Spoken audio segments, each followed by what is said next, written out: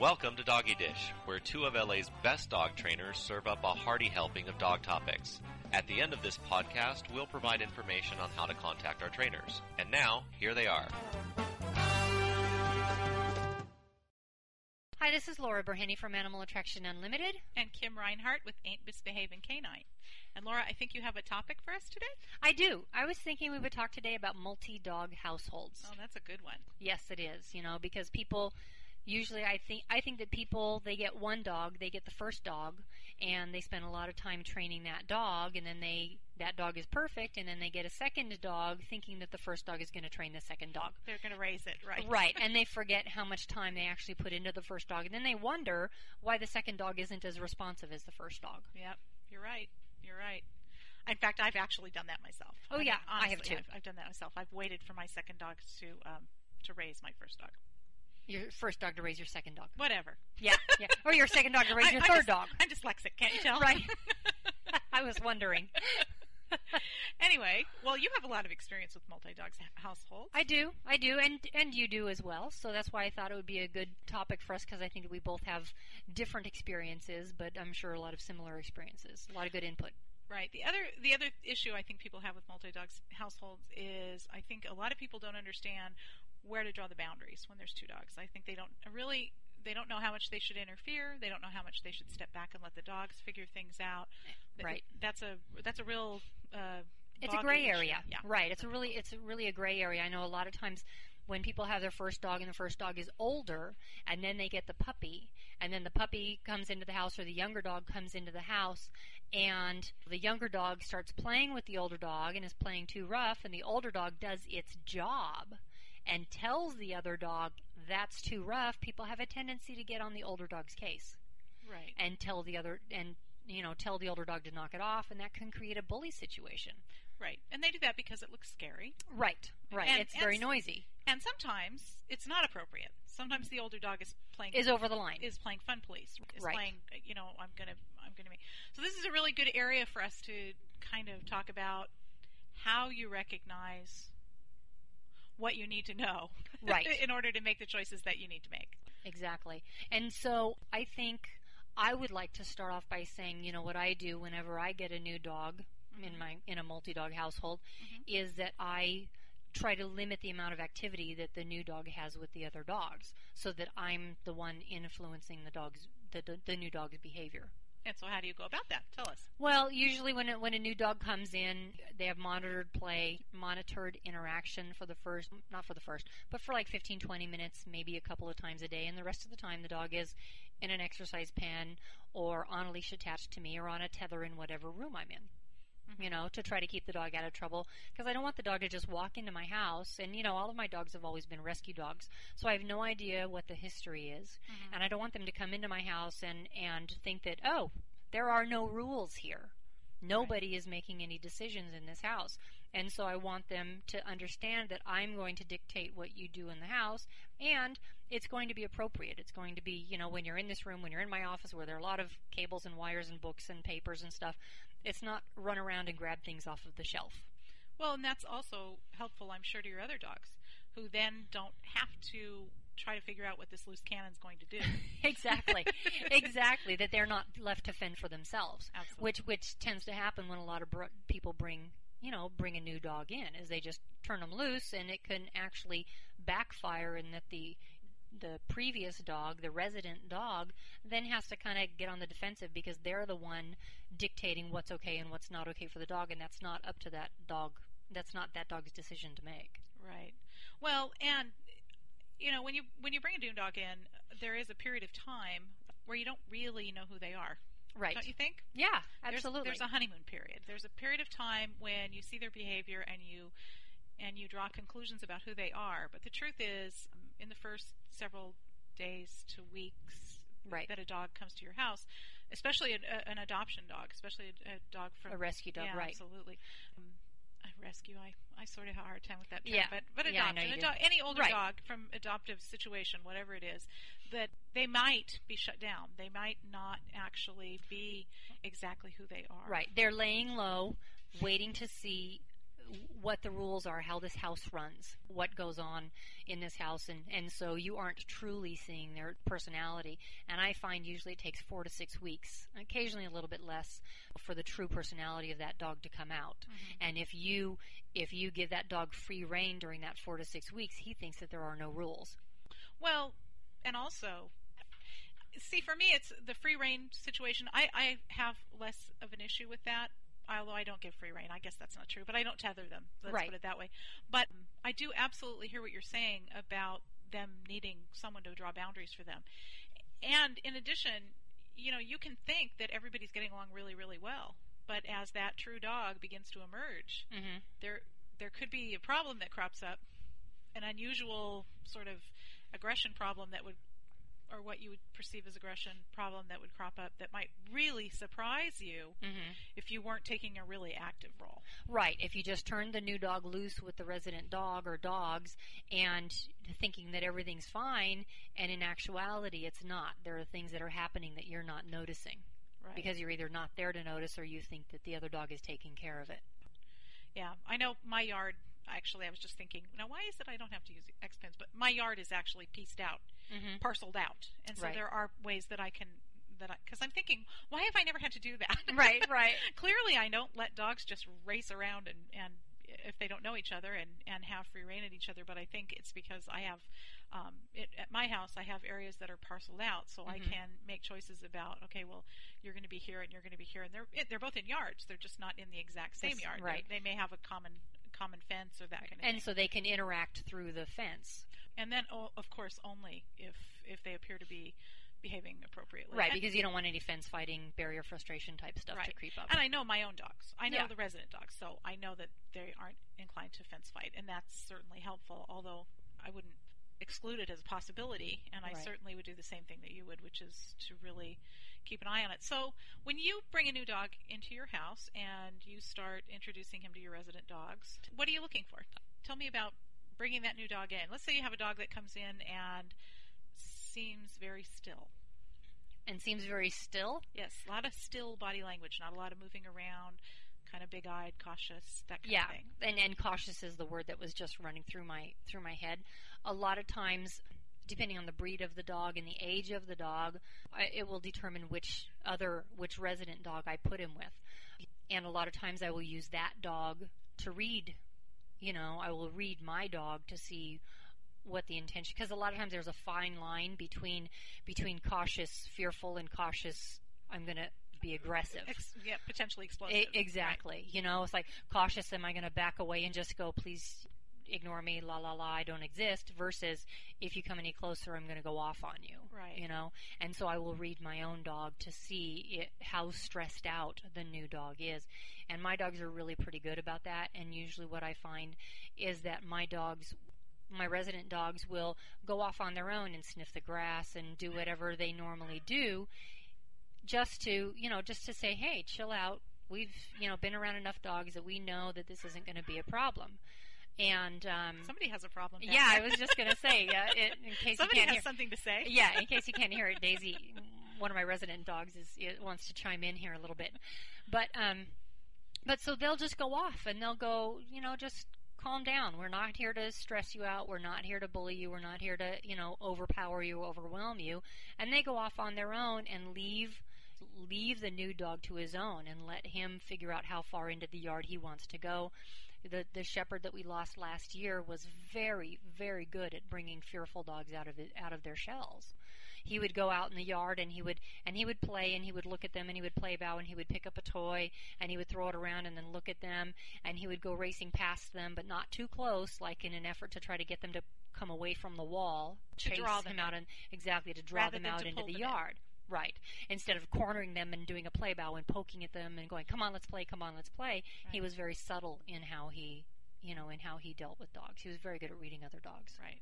My dogs are similar. My dogs are dog savvy, and they're similar in which dogs need to be left alone. Yeah. And which dogs need to be, or would like, are setting out the signals that they would like to interact. Yeah. But I think that one of the problems that I've run into with clients is that, they don't have all this experience. Right. You and I both have a lot of experience, and so they bring home a dog, and let's say they have a very enthusiastic, exuberant dog who says, "Oh, yay! This dog is here! I'm so excited! And they don't really. They think, well, my dog is being friendly, which is a logical thing to. That's what their observation is, and it's logical. But I think that sometimes that can open up its own set of problems. Yes. Because don't look at I me. know. No. I know you had a train of thought that you were going. Well, because a dog that is really excited and exuberant, if you have that dog that's sitting in the corner saying, "Gee, I just want to be left alone. I need to process this. I need to figure out what's going on here," and you have a really overly exuberant dog that's been around other animals, but maybe has been around other dogs and really has never learned about moderation. Right. And so all the other dogs he's been with have also been exuberant, so he hasn't really learned to read the more subtle body language. Instantly exuberant, right. And he doesn't understand that some dogs need to work their way in. And then he goes over and he acts really, really, really, really, really, really friendly / pushy. Right. And the dog that is that's in the corner thinking, I need to take my time, I need to figure this out, fires on him. Right. And there's a lot of noise, and there's some teeth, and there's some that kind of thing. And then the people who've brought the dog in draw the conclusion, well, that new dog is aggressive. Yes. But he's actually defending himself. That's right. And I think that's a place where in multi-dog households that's a difficult thing for people to negotiate. It is, because also the resident dog, depending on his reaction to being fired upon, I mean, if he backs off and goes, "Oh, okay, I'm sorry, I didn't mean to stress you out," that's great. But then sometimes you have the resident dog who's going, "Hey, who are you to come into my house and tell me off and tell me what to do and tell me not to get in your face and all of that stuff?" Then you can actually start a fight. And that fight then, which it would be very easy for people who loved that resident dog to say, well, this other dog started a fight, and in reality, the other dog just said back off. Right. To their dog, the resident dog who was being pushy and obnoxious. And didn't realize that when you're told to back off, you need to just back off. Exactly. He wasn't taking the subtle signals of, listen, please leave me alone, I need to process. So then the dog had to be more overt. And so then there's the possibility that somebody who's bringing that new dog in thinks, well, this new dog is aggressive, and this is a really problem dog. And in reality, it's not a problem dog. No. It's just a normal dog. And I think that's really important for people to understand. And the way that they react can dictate what happens next. The people react. Absolutely, yes. Because in that set of circumstances, let's say the dog is sending the signals, please leave me alone. The other dog is coming in very, very exuberantly and very over the top. Obnoxious was your word, which I would agree. And then the dog that's standing in the corner says, "Hey, back off," and he fires. And then the people run up and make a big deal out of it. Right. And oh, poor baby to their dog. Or they go to the new dog and go, "Or poor baby" to that dog, because they understand that dog was in a bad position. But even that can backfire and make either way, it makes the new dog, the dog that fired, become more of a bully. Right. And the resident dog, let's say you coddle the resident dog who just got fired upon, then he's going, "Oh, well, okay, obviously that dog was in the wrong and I was in the right, so that means that now I can be more of a bully." Right. Because then they also tend to get on the dog that fired. They tell that dog no. So what might have been an appropriate response? How would you counsel people on that one? What if just exactly the setup that we had, and now the shy dog has fired, and the other dog has backed off, maybe yelled. I've certainly seen this from overly exuberant dogs that sort of remained in their puppyhood for an extended period of time, and they're pushy, and then the other dog fires on them, and then they scream running across the yard. So how would you counsel your client to handle a situation like that? If you were standing there with them and it happened, I would probably. At that point, if the other dog ran away, I would probably wait for a second and see how far the other dog went. The resident dog, how far the resident dog went. Woof, woof, woof. Right, exactly. Wondering what they're barking at. Dogs are breaking up your train of thought. Yes. How far away the other dog went. Because usually when that happens is the other dog runs away, or he runs to the people and goes, "Oh my God, did you see what happened?" Right. And I would back away and go, well, you're on your own. You started that one. And if the dog continued to go up and pester, I would probably put the resident dog on a leash and keep him away from the new dog and teach the resident dog, you know what, he's stressed out, we're going to stay over here, and give the new dog a chance to realize that he's not being picked on, that I'm not going to allow the bullying. Right. Right, because that's really important. It is. It is really important that you'll be. So there is a time to step in and a way to step in. Yeah. But stepping in and raising up the anxiety level by being very excitable yourself is kind of the kiss of death. Yes. it's a bad idea. Okay, so what other problems can you think of? I mean, aside from bringing a new dog in, aside from that initial stages, but once you have a multi-dog household. Ways to manage it? Yeah. Yeah, I mean, ideally you don't want the dogs spending 24 hours a day together, because then they're influencing each other more than you are influencing them, which means that, like, let's say one dog would be more likely to pay attention to you and the other dog not so much because maybe it's a little more independent, but they spend more time together than they spend with you. Mm-hmm. And so, like, let's say you left the gate open and the dogs got out.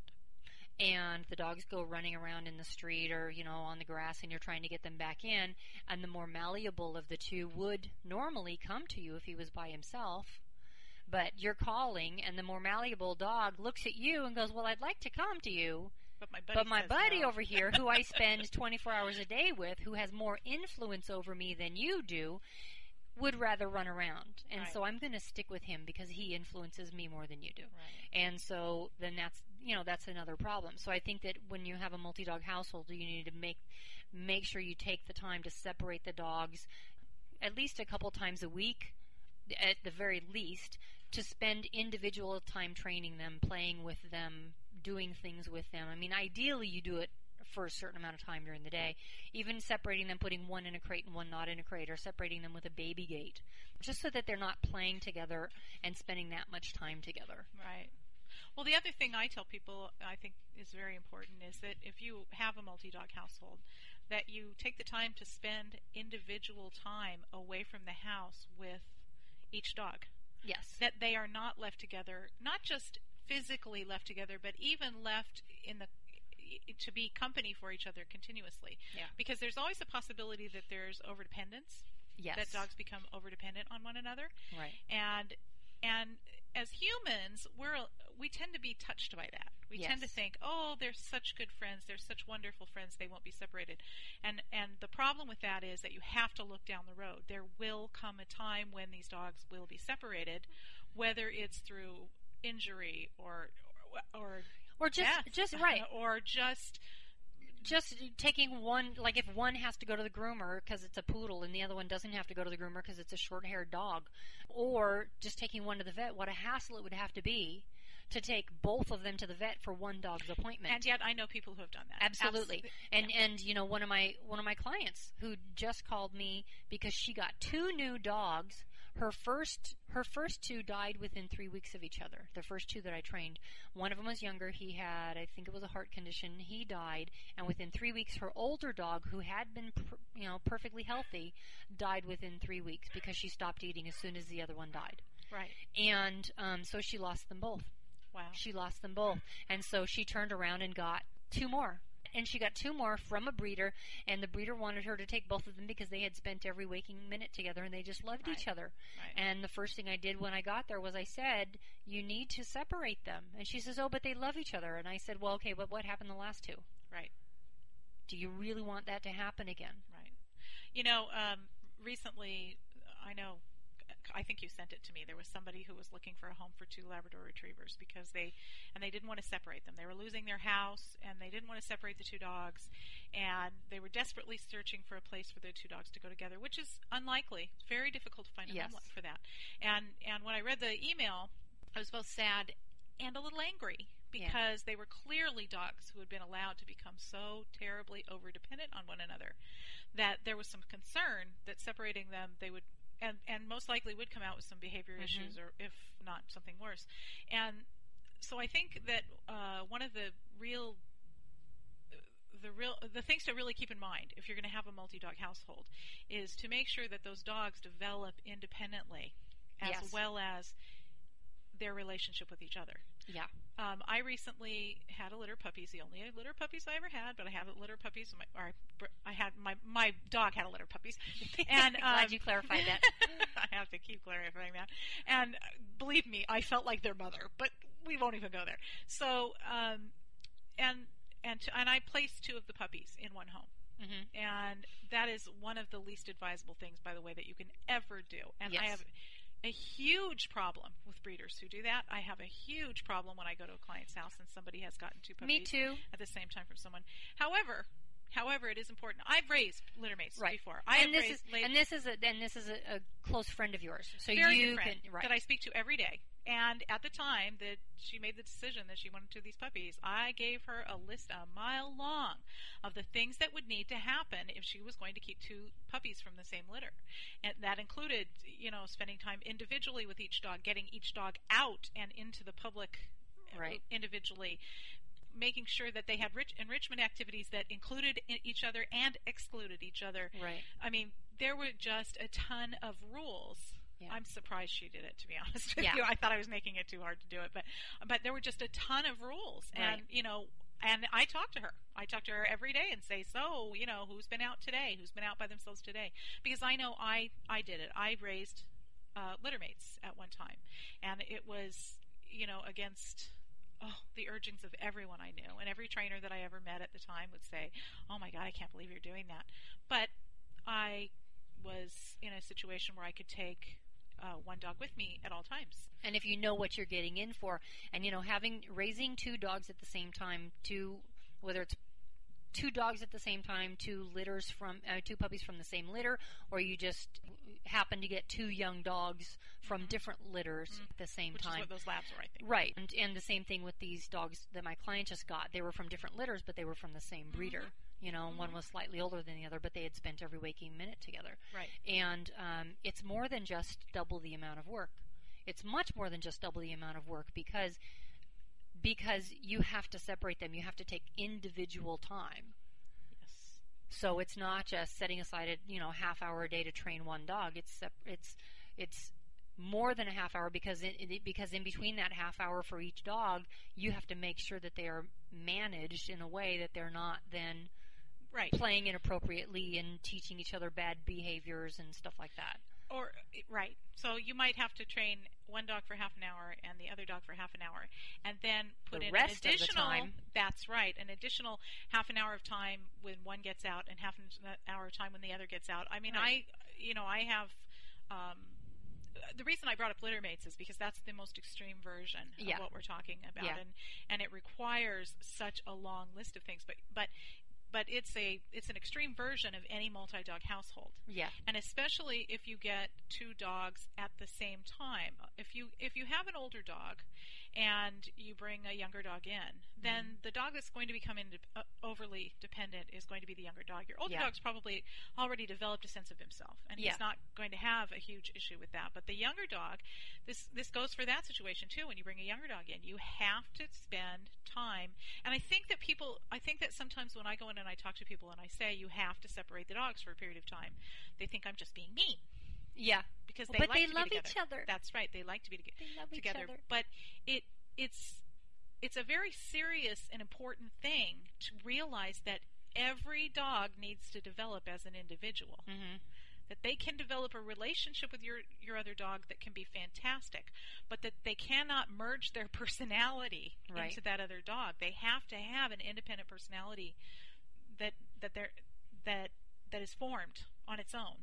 And they can't, and they could end up being a dog that doesn't function well without the other dog. Mm-hmm. Which, as far as training goes, yeah, when you have 2 dogs at the same time, you can train them together, which isn't a bad idea, but you want to train them individually, right? Save some time.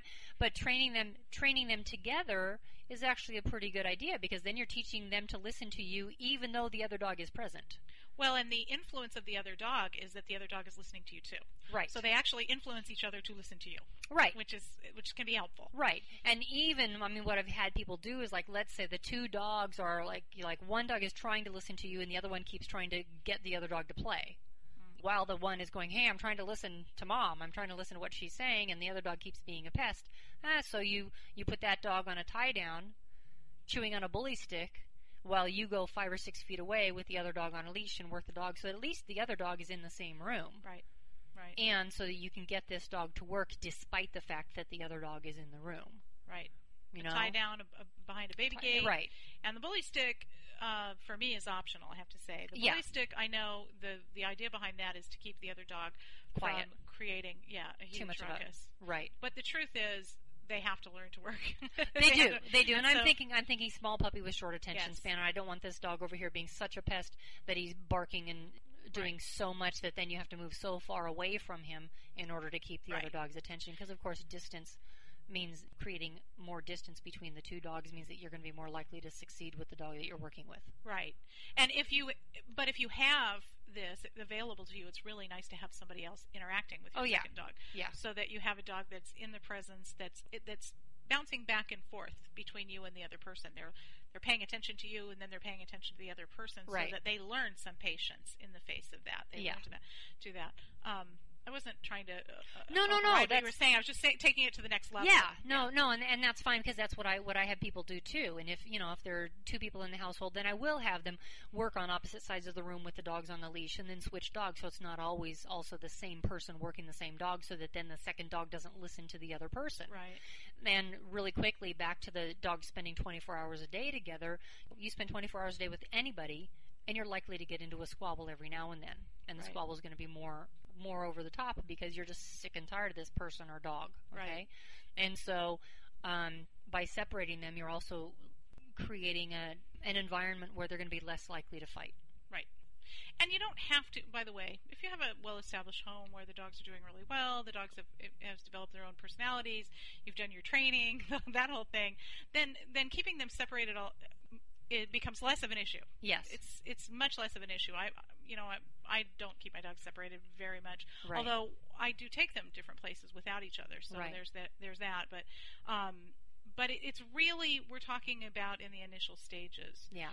The other thing is, when you have 2 dogs together, 2 heads are better than 1. Boy, they can get in twice as much trouble. Oh, yeah. They can make twice as many problems. Right. One says, that's a good idea, but I don't have the guts to do it, so you go do it. Yes. And the other one goes, okay. Yes. And, like, tearing the drapes off of the curtain rod or, chewing up this book is good, and then they do more than twice the amount of damage. Right. And you have a dog that would never do that, now suddenly participating, and now he has the idea, hey, that was really fun. Right. I think so he's more likely to do it on his own now. Absolutely. I have actually a young dog, my youngest dog, and she's really, really a good girl. And she doesn't dig in the backyard. Unless her litter mates come over, which they do, because I let them come over and do play dates. And if they do, and I leave them unattended, she will go over and dig by the fence, which is just incredibly annoying to me. But it's that two heads are better than one. That gives her the confidence to do it. Yes. When she's in that set of circumstances, that's the only time that she does it. And the funny thing is, I get lulled into a false sense of security because she's by herself and she doesn't do that. Not by herself, but with my other adult dogs, and she doesn't do that. Right. And then, one of the litter mates comes over and I have them outside, and all of a sudden I go back and there's this big hole, and I'm thinking, oh, how can I forget this happens? Right. Right. So anyway, is that about it for multi-dog? This is a big subject, and I think it is a big subject, and we could go off onto so many tangents from this. Yes. Well, I think that maybe in future podcasts we should revisit this and revisit various problems. And I think this is one of those situations that if there's somebody out there listening to this that then has questions pertaining to multi-dog situations, maybe a set of circumstances, this would be a good thing to write in and question us about, and maybe you'll set us off on a new set of ideas. So this is Laura Verhenne from Animal Attraction Unlimited, and Kim Reinhart with Ain't Misbehaving Canine. Thanks for listening. Thanks for joining us. Bye.